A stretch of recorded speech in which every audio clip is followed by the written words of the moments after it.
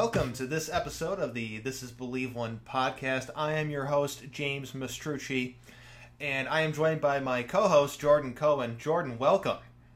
Thank you. How's it going? It's going pretty good. We got some exciting stuff coming up in a few weeks, but we'll kind of put that out there when the time comes. But stay tuned, stay ready for this because we got some exciting new stuff coming here between This Is Believe One and the site that you write for, Real Browns Fans. Yep. I'm really excited for it. So, few more weeks. We want to have that out there and ready to go. But right now, we're talking about something.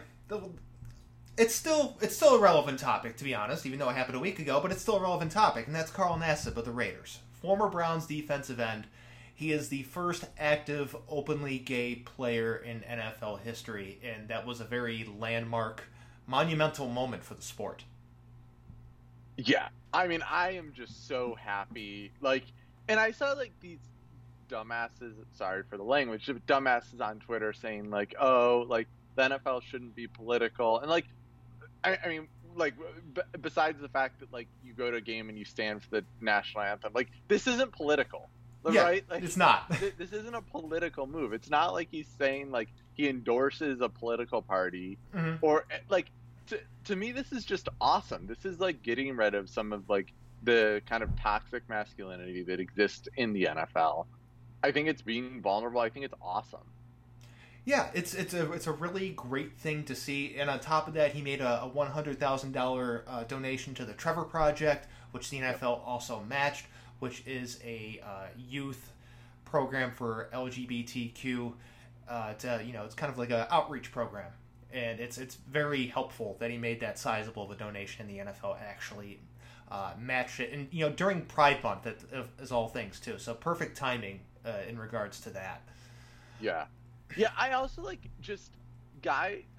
not to crap on a Browns coordinator, but I'm about to crap on a Browns coordinator. Guys like Mike Priefer, these guys don't belong in the NFL. Correct. Right? And, I get, it was a comment a few years ago. I don't know. To me, this is, Mike Priefer doesn't belong in the NFL, right?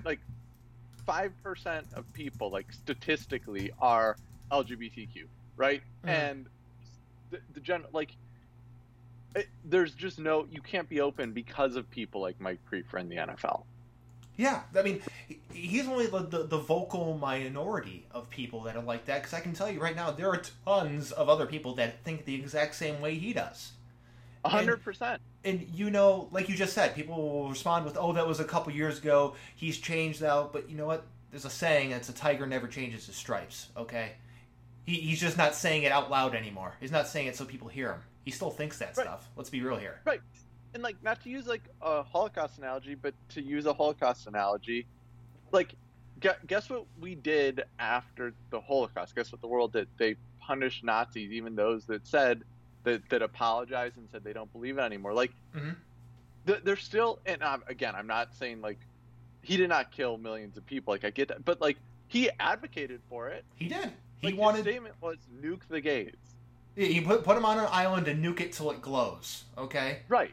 Which is, on any level, whatever your viewpoint is towards the gay community, is completely unacceptable. You cannot like gays. That's fine. But yeah, you just said it right there. He's advocating for genocide, which is ridiculous. Yeah, and to me, it's everybody's so surprised that I saw on Twitter, and I'm so happy about it. But I kept seeing tweets surprised it finally happened. It's yeah, there's a reason you're surprised, right? Because guys like Priefer are all over the place, and so these players don't feel comfortable because they're worried about their next contract, right? They're worried about even being able to see the field. Yeah, and that's a good point there. I mean, there are a lot of people were putting some stuff out there. Oh, that means he's going to get cut, or he's trying to protect himself from being cut, or he's never going to get another contract again, or the Raiders are going to get rid of him. And the first thing I thought of when I saw people saying that the Raiders are going to cut him are people don't know the history of the Raiders very well. They've been a franchise willing to buck the trends or go with the opposite way of thinking. I mean, they hired the first modern day minority head coach in Tom Flores. They hired the first modern day African American head coach in Art Shell. They had the first NFL CEO who was a female, and that was Amy Trask. Okay, they're not afraid to go into the unknown. Okay, and having a gay player on the roster and embracing them is honestly kind of the Raider way, if you think about it. It's something different.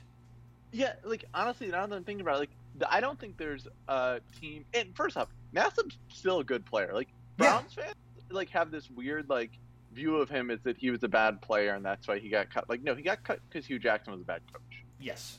Right, and like he played well in Tampa and he played well last year in Oakland. He does play special teams and he's a rotational edge rusher. And you know what? You need those guys.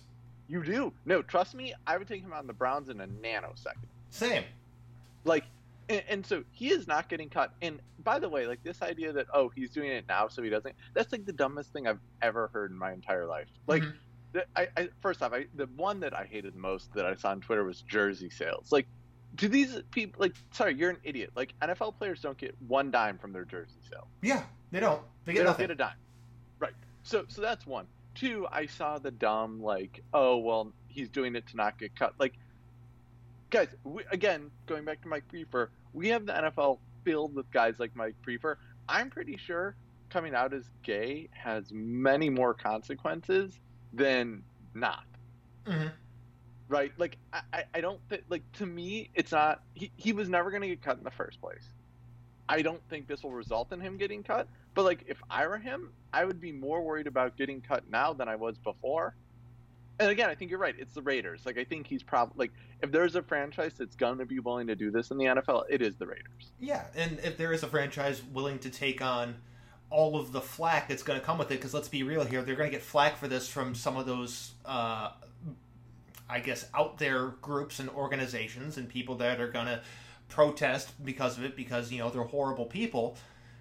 They're ready for it. They're prepared for it.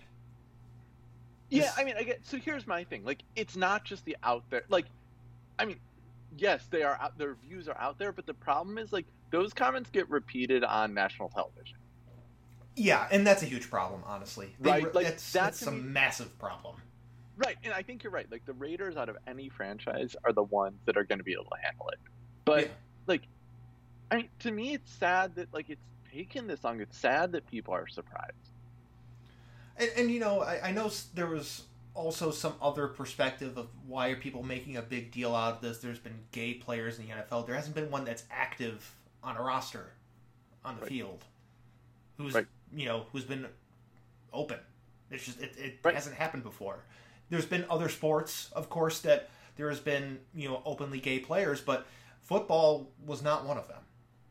No, all active. Not at all. So you think of Jason Collins in the NBA was one, and that was towards the end of his career. And you know why he did it at the end of his career. It's because he knew that the backlash that was going to come from it. And it came. It did. You look back to Glenn Burke, who played for the Dodgers back a long time ago. Yep. And he basically got ran out of baseball. Yep. So there's a lot of backlash that comes with this. So it was a very, very brave moment for Carl Nassib, and I'm very happy for him. I'm glad to be able to be open and true to who he is. Yeah, me too. I'm really happy for him. To me, like, again, I don't think this is a political issue. Like, I think this is like there's a serious problem in the NFL, and honestly in sports in general, as you kind of just raised, where like coming out results in you facing serious backlash. Like, that's a serious problem. That's not a political problem. Like, that's not like politics is my job. Like, I am studying political science and international relations. Like, this isn't politics. Like, it's not. It is like a deep social issue. Yeah. In sports, and I mean, the problem is we need brave people like Carl Nassib to do this, to come out and show the world. But we hope, like, again, I'm glad he's on the Raiders because we hope there's not backlash, and there's going to be, but we hope it's not the backlash significant enough that he's out of the NFL in a few years. Yeah. Like I said, if there was a football team prepared and ready for this, it was the Raiders. It is Right. the Raiders. Right.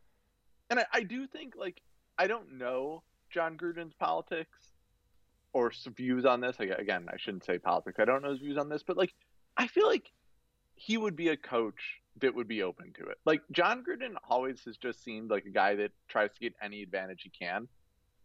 And, like, there's a market inefficiency because anytime somebody comes out as gay, they get cut, right? Which means, like, there are good players. And if you're open to that, you're probably going to get more of them. Yeah. Yeah. I mean, from what I've seen, I haven't seen anything negative from the team perspective on that, but I wouldn't expect that either, considering their history. But I've seen overwhelmingly positive things from the Raiders' perspective and the NFL perspective for the most part. The NFL perspective for the most part, because there are those fringe people out there that get all mad and bothered by something like this, which is completely ridiculous, but they're also the same people that don't think it's who try to say this is a political thing, but at the same time try to say that praying in the end zone after a touchdown isn't a political thing. You know what I mean? It's like right. You made one thing, first of all, neither are, but you made one of them political and one of them not. They're not really political things. Right, because labeling them political for these guys means we don't have to talk about it. Mm-hmm. Right? Like, that's what it does, right? When we label something political, it means we don't have to talk about it. Yeah. And that's why they're doing it, right? Because they don't want to talk about it. Mm-hmm. And that's what's so unfortunate to me. And again, like, I have seen national commentators doing this on, like, Twitter. Yeah. Right? I was watching NFL Network that night, and I didn't see. All I saw was, like, happy, which was great. I was really happy about that. Mm-hmm. But, like, listen. When the Raiders play their first regular season game in whatever Fox Sports or whatever network it ends up being on, they're going to talk about Carl Nassib the entire game. They're going to talk about it. Yep, and I just hope it is not what I fear it could be. Right? Like, I hope it is just all positive. I hope the national commentators that get the game are good, because, like, first off, like, it should be talked about. It should not be the analysis of the game, right? That has no effect on the game whatsoever. Like, Carl Nassib is a good NFL player. He's been a good NFL player for a long time. He's going to continue to be a good NFL player absent injury. Oh, right. And I just looked up the Raiders' schedule. Yeah. Week 1 is Monday Night Football against the Ravens. That's outstanding. I mean, it could be awful, but, like, I also kind of hope. When it comes to game time, when it comes to the regular season, you're going to hear lots of Carl Nassib talk the week up to this game. Oh, yeah. Because we already heard a ton of it. You're going to hear a ton of it then. Yeah. I mean, my hope is they select the... So, is Monday Night Football, is that set commentating team? The week 1 is usually the one where they have the double. Right. Monday Night Football. Right. So that one looks... I hope it's good. Like, there are plenty of both color commentary and play-by-play guys they could put up there that will be great. And I just hope that's what they put up. And, like, I mean, not an old, like, old, like, traditional dude. Yeah. It's actually just a one. They went back to just one on Monday Night Football, so it's just the game. Okay. I kind of like the double Monday Night Football games for a little bit that they had going on there. Does Tony Romo still commentate? Did he ever do Monday night? I thought was he Thursday night? He does. Who does he work for? Yeah, he doesn't work for ESPN, so it's not going to be him. Okay. I always forget where he works for. Because he works with Jim Nantz on CBS Sports. CBS. Okay. Yeah. Yeah. I mean, that would have been a great team. I would have been good with that team. Mm-hmm. Like, in a lot of the stuff that came out when Nassib did come out, like, was saying, like, NFL players have known this, but nobody wants to say anything because they're so afraid of their career ending. Yeah. Or worse. Yeah. Or worse. And that's it's extremely unfortunate that either one of those is a possibility or a reality. That Yep. I mean, that's why you hear I saw a tweet today from someone who played for the Bills in the '90s saying, "Yeah, we had gay players on our team then," and I'm like, I'm not surprised. No, it's not surprising. It's just at the time they couldn't say anything because they knew they'd get cut. I mean, honestly, man, like 7 days ago, people couldn't say anything, right? Like that's not the problem. Is that wasn't just in the '90s. It's like we're in 2021, mm-hmm. and we have the first. Yeah. I mean, like for a country and for a sport that supposedly represents the country, for a country that like claims to be this like bastion of democracy, like, and really is a world too. It's not just the country. Like, there's something shameful about that. That like it's 2021 and we have the first NFL player to come out. And like, I think Carl Nassib's a good player. I am positive, again, just statistically speaking, there's a star in the NFL, probably more than one, that's gay that doesn't feel comfortable coming out because they're worried about the consequences. Yeah. Absolutely. And maybe this helps propel someone who's a star player who also happens to be.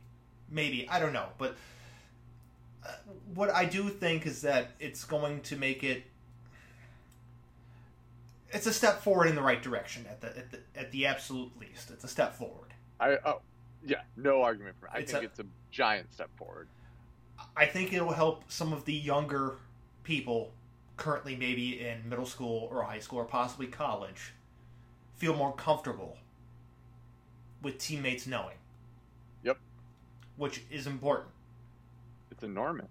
Because while on the NFL level it's great, however, if it doesn't go down and doesn't start earlier, it's kind of hard to make the change at the end level. That end level being the NFL. Right.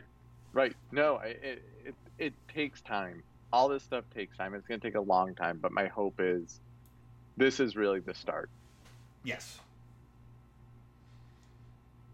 And let's move on to our next topic here, because I think we covered the Carl Nassib topic quite extensively, quite thoroughly. Yes. And again, happy for you, Carl. But there was a tweet from Pro Football Focus last week, and I quote tweeted it, and which led to you interacting with my quote tweet. But projected contract extensions for the 2018 quarterback class. Who deserves the largest payday? This is per Brad Spielberger. He had Baker Mayfield at 4 years, 165, 4 years for Lamar Jackson at 166, and 4 years for Josh Allen at 168. Those are really close together, and I'm not sure why.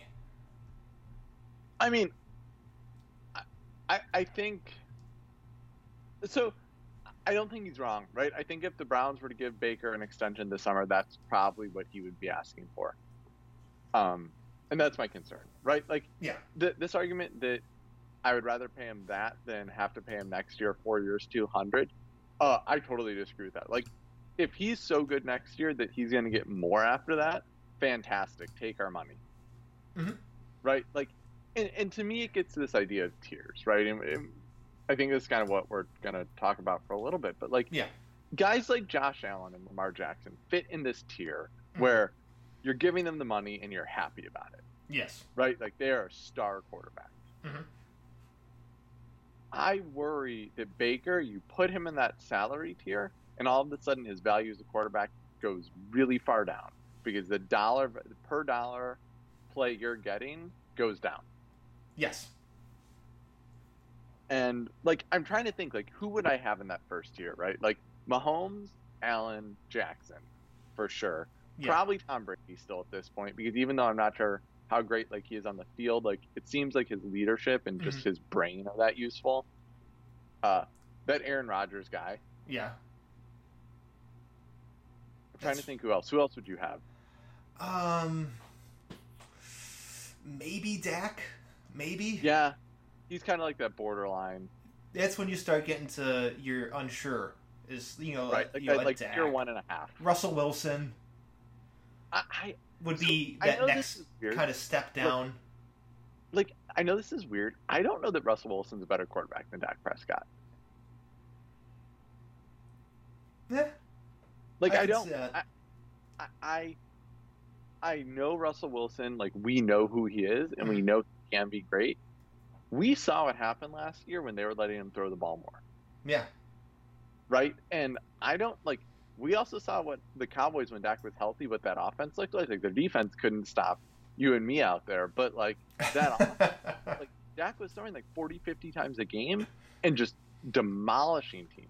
yeah. It's like I think Dak can, and I think that says something. But yeah, like there's like this tier 1.5, right? Maybe even tier 2, where like you have like Dak, Russell Wilson, Stafford. who else? Stafford. Yeah, like guys that you're not thrilled about having to pay it to, but you're also kind of like, you know what?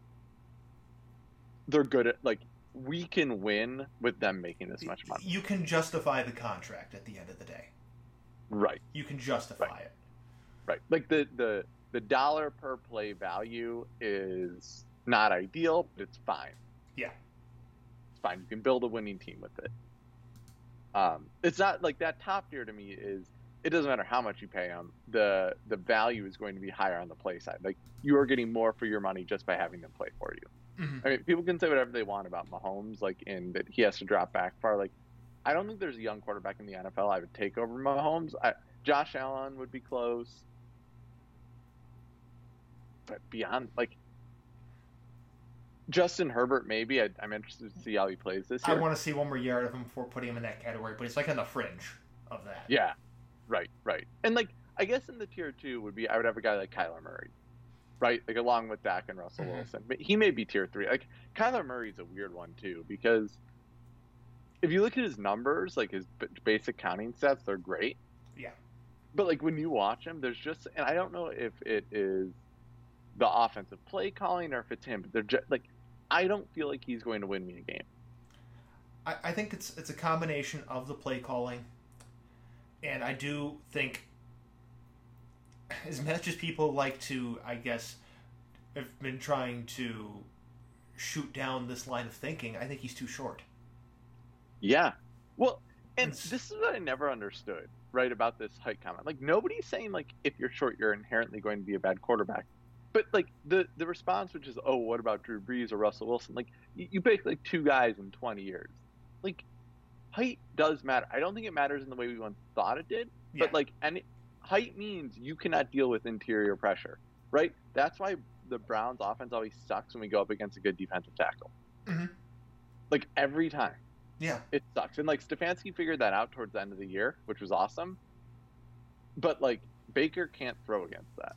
Yeah, and you also have to worry about passing lanes becoming clogged with a shorter quarterback, which is why it was very crucial that the Browns incorporated so many rollouts into their offense. It got him away from the pressure, got him away from the tall linemen, and there were no clogged throwing lanes. He had open ways to throw, and that was perfect. That's how you counter that. You and I talked after week 1 where we got our butts handed to us by the Ravens. Mm-hmm. And I remember saying, like, this narrative that Baker's rolling out too much, to me, was wrong. Yeah. It wasn't that he was rolling out too much. It was that he wasn't good when he was rolling out. And I think you're right. Like, Stefanski figured out a way to make it so Baker was effective at doing that. And I think let me just, I guess, clarify. The issue I really had with Baker previously, prior to last season, wasn't he was rolling out. It was that he was freelancing rolling out. It was more scrambling than a designed rollout, and that's why I think the issues come to him when it's a bailout rollout or a bailout scramble. That's when I think issues come. While he does have some fantastic plays he makes from time to time, but he is much better on the designed rollout than the oh crap I have to run now. Yeah, like I actually would posit like Baker's actually a really good quarterback on designed rollouts. Yeah. Like, I think he's really good. And, again, that is why this offense is so important, right? People can say whatever they want. You can't do rollouts without this offensive scheme. Not like we're doing, right? And the reason you can do rollouts in this scheme is every pass and every throw look the same at the start of the snap. Mm-hmm. And that lets you do these rollouts. So, I still, like, and this gets back to the tier thing and the contract thing, right? I, Baker to me is a system quarterback. I think he could be, and we have to see. I don't think he's been consistent enough to really guarantee this, but like, even if he has a really good year this year, I think he's a system quarterback. And you can always find a coach for this system, but he's a system quarterback. Yeah. I mean, and Kyler Murray's shorter than Baker is. He is. And there's nothing wrong with the system quarterback, but it's important to identify whether or not you do have a system quarterback. Right. Because what you pay a system quarterback versus what you pay a franchise system doesn't matter quarterback is substantially different. And sorry.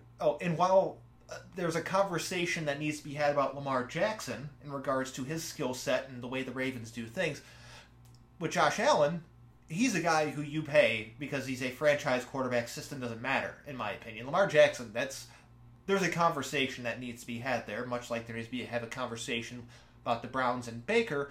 But the difference is that Lamar Jackson's what makes that offense go, while Baker is merely a part of it. And I think that should reflect in the difference of contract value and overall salaries. Exactly. Well, and I mean, like, here's the thing, man. Like, if Baker's a system quarterback, no matter how great he is actually, honestly, the better he is in this system, the more it means you cannot afford to lose Nick Chubb. Correct. Right? Which gives Nick Chubb leverage. And then it gives your offensive lineman leverage. And then all of a sudden, you're going to have to move on from your receiving core. Right? So, I mean, I am fine giving Baker the Derek Carr extension. I know he's going to want more than that, which is why I don't think they're going to re-sign him this summer. I think they're going to let it play out another year. I do too, especially considering that they've had no substantial talks at the moment, which, I saw some people were mad about it, and I saw people on talk radio trying to start a conversation about it, being like, why wouldn't you want him? Why would you wait? You want to do a deal ASAP? But I think that was more just a little bit more pandering than I think it was genuine analysis of the situation. But waiting to have a better idea of who he is and who's more responsible for his production, I think is the best. It's a win-win for both sides, honestly. Oh, 100%. I right, because if you're Baker, right, and like the one thing I will say, like the intangible I love about Baker is like Baker is willing to bet on himself, like to a weirdly like confident degree, which at times is a problem, but like I think both sides right now are better off. Like if you're talking about like a decision tree, right? Like the optimal deal for the Browns is Baker takes an extension that is basically the Derek Carr extension. The optimal deal for Baker is this quote tweet, right? The 4 years, $165 million. I think for Baker, it's like 4 years, $200 million is the optimal deal. And neither side is willing to go give the other side the optimal deal, which means the optimal deal is just wait the year. If Baker plays out of his mind in like MVP level, he's going to get his money. And you know what? If you're the Browns, you suck it up and do it. Yeah, because you found out you have a legitimate franchise quarterback, and you know what? You have to pay a little extra. Even if he's a system guy, right? Like even if he's a system guy, like you then have Russell Wilson, and again, you deal with it. Right? Like you just deal with it. If he's that good that he's getting paid that much, then on the other hand, he shouldn't need all of the supercharged offensive teammates that he has. You can divert a little bit money away from the offense, some to him, some to the defense, and still be a good team. But we don't know that he is that good, or even approaching that conversation. I mean, like. So this gets to me like the dangerous tier. And I don't know if this is like, I guess by a salary level, they would still be tier one, like all three of these guys. Yeah. But Lamar and Baker to me fit like this dangerous tier, like the Jared Goff with his extension. Like these guys that you have evidence they can be really, really good. They're probably system quarterbacks, but the question is, can you afford to not live with them? And so they get paid boatloads. And to me, that is almost as bad as not having a quarterback. Yeah. Maybe it's worse because then you're stuck. Yeah, at least if you're stuck in the spiral of ever-changing quarterbacks trying to find one. You're not committing a whole bunch of money to those guys, ideally. And so it gives you a little bit more flexibility. If you're paying a quarterback and the quarterback's just not what you thought he was going to be or not good, well, it's like, well, can't really do much here. Yeah, I mean, we talked about this. Like, we both agreed. What the Rams gave up to get Stafford while trading Goff, I don't think was a lot, because given like how bad that Goff contract was, you don't want to be stuck with that. No, you really don't. Because when you get stuck with a contract like that, and, we've talked about it many times. Contrary to what Andrew Berry said, the Jared Goff and Carson Wentz situations are cautionary tales. Okay? Because that's what happens when you overpay a quarterback too quickly or too early. Both those guys aren't on their teams anymore, and those teams, the Rams are in a good enough spot somehow. I don't know how they managed to be still in a good spot, but the Eagles are in shambles. Yeah. The Eagles are going to probably be the worst team in that division this year, and we'll talk about that in a few weeks, I think. But yeah, like, we will. I just don't. This is the danger of right. And do I believe Andrew Berry actually believed that when he said it? No. If you had asked me a few months ago, I would have said yeah, but not after the draft and not after the interviews he's made. Yeah, right. Not after having more information from what he said and how he views things. I don't actually think he believes that. I think he was, I guess, to little throwback to what we said earlier, he's playing politics a little bit. Yep. Right. And it's smart, right? Because a mad Baker's not what you want. No. But it is a cautionary tale. It's a really, like, again, the Rams have a really smart front office that made one really big mistake, and they've actually been able to get away from it, right? I mean, they were a playoff team last year. I think they will be a playoff team again this year. But they got lucky. They did. Because I think the Eagles also have a good front office. I don't know that it's as good as some people rate it, but I think it's a good front office. And they made one mistake, and I think that set the franchise back 4 or 5 years. I think it did too. Because I mean, look what happened. They paid Carson Wentz too early. He kept getting hurt. They drafted his replacement while he was still there. And then they shipped him out of town while firing the coach. Right. Like, that's just an all-out disaster. Yeah. No, it's really bad, right? And I don't feel like paying Carson Wentz came with concerns that are not the same as paying Baker. Correct. But I think Jared Goff was very similar, right? Yes. Jared Goff benefited from having Doogie Howser as his offensive coordinator, right? Like, and Baker's benefiting from not dissimilar, right? Like, this is a system that makes quarterbacks look good. Yeah. Period. Yeah. It makes them look good, and we've seen great quarterbacks in this system. Like last year when Aaron Rodgers won the MVP, right? Mm-hmm. And we've seen guys like Baker, Jared Goff, Jimmy Garoppolo, who all look like solid quarterbacks in the system. Kirk Cousins too. Like, they look solid to good. And I am guilty of this. Like, I think we end up overrating them because the second that coach goes, or the second that team is hit with any sort of problem, they collapse. Mm-hmm. And that's a big issue. It really is. Why do you think the 49ers drafted Trey Lance? It's not because they're happy with Jimmy Garoppolo. Right. They identified that their quarterback, who is not too dissimilar from Baker, could only get them so far. The Rams did the exact same thing with Jared Goff.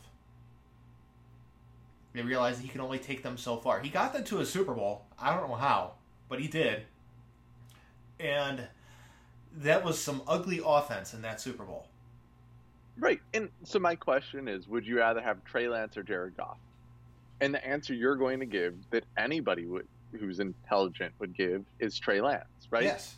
Even though Trey Lance is an unknown, you're paying him pennies. Mm-hmm. And he could be really great. And I know it's tough to hear that as a Browns fan. Like, trust me, the last thing I want is to be going through this quarterback carousel again. But at some point, like, you don't have a choice. Right? Like, at some point, you max out. And with Baker, my fear about that max out is that the Bengals get good, the Ravens stay good, and the Steelers rebuild, Hmm. and then the Browns are stuck with the not this summer, not this past year, but the year before with what happened with the Rams.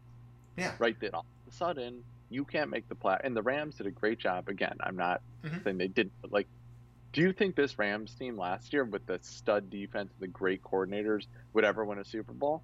I mean, maybe if they got lucky, Yeah. maybe, but like, I wouldn't bet on it. They would not have been one of the top teams I would have bet on. I probably would have gotten them where they got because I love their defense. But that offense, despite having Sean McVay, who again I think is probably the best offensive coordinator in football, despite that, Hmm. they could not win. No, they couldn't. It was an uphill battle. They weren't going to win. Right, and I'm not trying to say that's Baker, right? Theoretically, it's plausible that Baker turns around and next year plays just like he did at the end of last season for an entire season at such a level where he's not turning the ball over. Maybe we expand the offense a little bit. Like, this is in the world of possibilities. In which case, again, you do the Russell Wilson thing. Hmm. You suck it up and you pay him. But what if he doesn't? Right? Like, what if Baker's just what he was the full part of last year? Yeah. Then you're screwed. Then you lose Nick Chubb, you Hmm. lose Denzel Ward, you probably lose Odell, and you may be able to keep Landry around. Hmm. You got to get rid of Hooper. You're not. You may be able to re-sign Treader. I think if that's the world you're in, you don't have a choice. You have to pay Treader a huge contract. Hmm. The defense is not going to get much better because you can't afford to keep anybody. Yeah. Like, these things have massive implications. Hmm. Had the Rams not traded Jared Goff this year, they would have needed to rebuild that entire defense. Yeah. Absolutely. Which is unfortunate. Like, that defense is incredible. Nobody wants to see that happen. But I think what the Bears did this year is really intelligent. Hmm. And I know they've gotten crap for like not being able to find a quarterback, but they didn't give Mitch this big extension 2 years ago after he had that really good season, got them to the playoffs, Hmm. and they waited, and They saw then they that were he in a wasn't the position- guy. right, and they were in a position like, it doesn't matter your views on Justin Fields, like they were in a position to draft a quarterback ranked in pretty much everybody's top 3 quarterbacks in the draft. Hmm. They were able to draft him. Right? Like, that to me is good planning, right? If Baker looks next year like he did the first, like when Freddie Kitchens was coach, Mhm. then not giving him that extension means, hey, Baker, it's been real. It's been fun. Hasn't been real fun. We'll see you later. Yeah. That's smart. Yeah. They should be in no rush to sign an extension with him, in my opinion, and especially not one with this high of salary for him either. Because when you're paying a guy $40 million, he's supposed to be the guy he's running the show. He's the guy that he's the guy, right? Mhm. He hasn't shown he is yet. Right. Like maybe he gets there. Right. Like, it just, I want to love watching Baker play because I find his personality is just like a fan of the sport to be somewhat like fun, right? Like, it's fun. It's fun to have like an us against the world mentality, which I think Baker will always have. But again, not dissimilar to Aaron Rodgers. Like, Aaron Rodgers always has this us against the world mentality, and I think that's fun.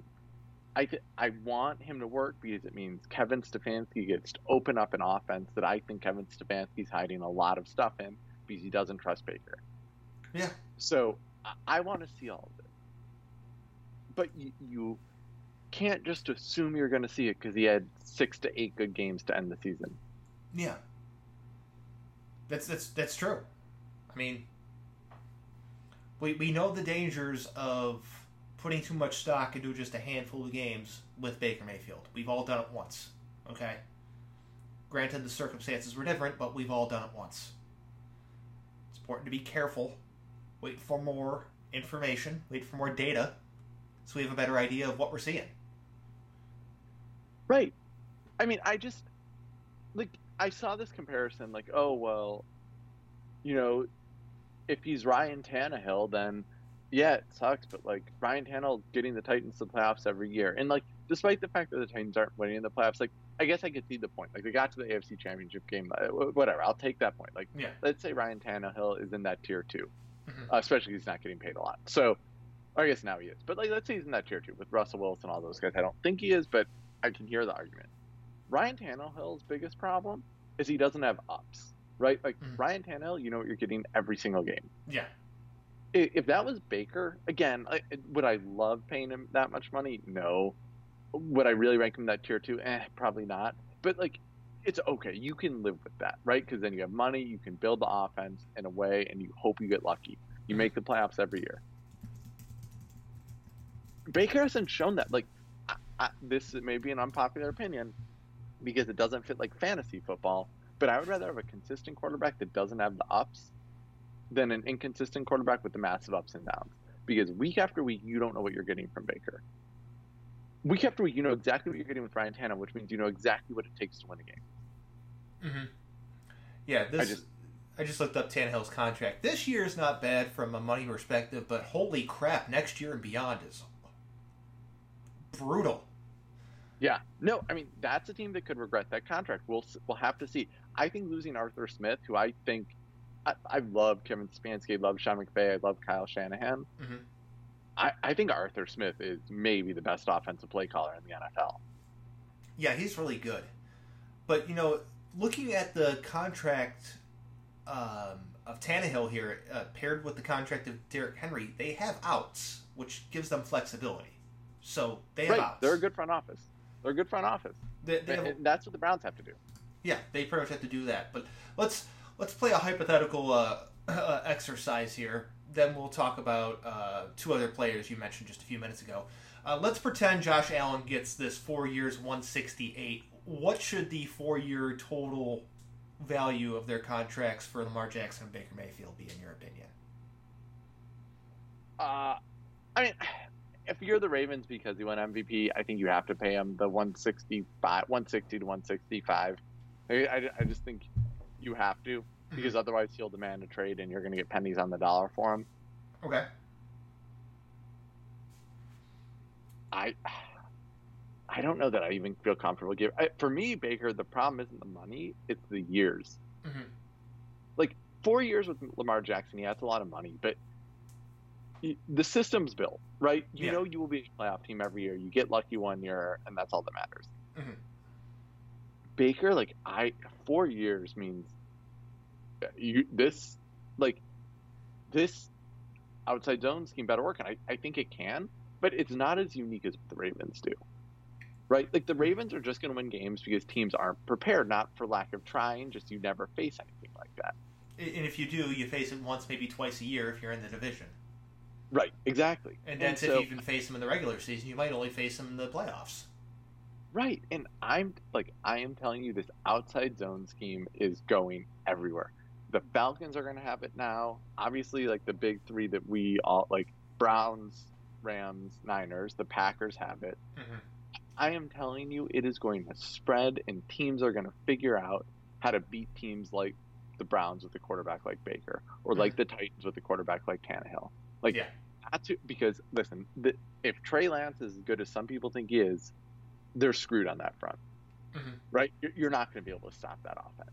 Yeah. But you deal with that, right? You're like, okay, you know what? We may not be able to stop that offense, but we're not going to prepare to stop that offense. We're going to prepare to stop the Browns. Yeah. And that may not be for 3 more years, right? Mm-hmm. I think it's plausible that it takes a few more years. But when you have Baker for 4 years, you better know that we can get around that problem. You better know. Yeah. That's my view. So the way I look at it, pretending Josh Allen gets this 168, which I think is going to be lower than what he actually gets. I would probably have Lamar in the 150 to 160 range for what he gets, only because while he did win an MVP, Josh Allen hasn't. The one issue Lamar had coming into the NFL, which he still has an issue with, is his arm, his throwing. So that 150, 160, a little bit lower than a guy that's you've seen develop and blossom into an MVP level quarterback, and that's Josh Allen. Even though Lamar already has his. But for Baker, like 120, 130 max. Honestly. Yeah, I mean, again, for me, it's not just the money; it's the years. It is the years too, but I'm just looking from the dollar figure perspective, what it should be. I think that's what it should be, and that still makes me a little nervous and edgy, knowing, or on edge, just knowing that you're paying Baker Mayfield $30 million and he's not like a top tier quarterback. You're still paying him a lot of money over a short period of time. Honestly, what I would rather do in that situation is front load it. So like pay him like $50 million over each of the next 2 years, and then so the salary goes down. And in the NFL, the way this works is they obviously like finagle it, right? Mm-hmm. So yes, he's getting the same every year, but for cap reasons, they say he's getting a lot more the first few years because it makes it easier to cut him. Mm-hmm. Or to trade him, like that is, and I would be willing to pay him more money if he would be willing to do that. Yeah, okay. But if he's not willing to do that, if he wants even distribution or even worse, more at the end, mm-hmm. I'm not extending him. Like I don't like, not even for the 120 million. I'm not doing it. Yeah, it's too dangerous. It's set to until we know what he is, which we don't. Until we do, I'm not paying him that. Yeah. I know that's conservative. I know that's cautious, but I would rather be conservative and cautious than aggressive in a rebuild you can't get out of. Yes. I agree with that 100%. I know we're about to wrap things up here, but in my opinion, there are only two players that they should even be thinking about contract extensions with who are not Baker Mayfield. And one is Denzel Ward. That's the number one priority, in my opinion. Mm-hmm. The other one is a discussion you have, and that's Nick Chubb. And we talked about this before, but ideally a Derrick Henry style contract, maybe a little bit less than what he got because Derrick Henry has eclipsed him in rushing yards a couple times. And Derrick Henry at this moment in time is performed as the better back overall.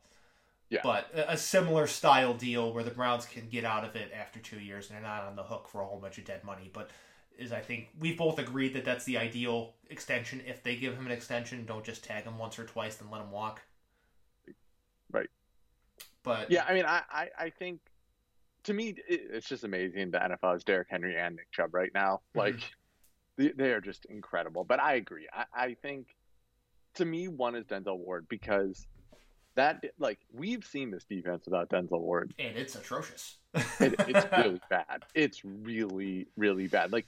I know Denzel Ward has the injury problems, and like I get it, and that's something you take into consideration. You bring in a negotiation. Yes, but Denzel Ward, when he is healthy, is like a game changer defensively. He is. So and so I agree. I prioritize Denzel Ward, and then after that, Nick Chubb. I would not give anybody else extensions on this roster. Oh no, not yet. Maybe later on in the season, but not yet. Maybe during the season you approach a Wyatt Teller, even though I probably wouldn't. Give him an extension. You don't even think about extensions for Njoku or Higgins. Sorry, everybody, you don't. So you look at those. You look at maybe someone like a Treader, but that's really about it, honestly. Yep. But those are during. Later in the season or after the season discussions. Those aren't before or early in the season things that need to happen for this team. But yeah, they're not even on the list. Just something that I mentioned in the last thing I wrote was about Baker and the whole contract thing was you prioritize Denzel Ward. You have a conversation with Nick Chubb. You wait till after the year for Baker. Right. I totally agree with that. Totally agree with that. Yeah, and so that'll wrap it up here for this episode of the This Is Believe One podcast. Check back next week. We'll have some new fun stuff coming up in the future. In the meantime, remember to subscribe on Apple Podcasts. This is also available on SoundCloud, Spotify. YouTube is also available. It'll also appear on the website as always. And thanks for sticking around and listening. Anything you would like to part with there, Jordan? Just keep posted on the podcast. Big things coming. Big things are happening. All right. Thanks for listening.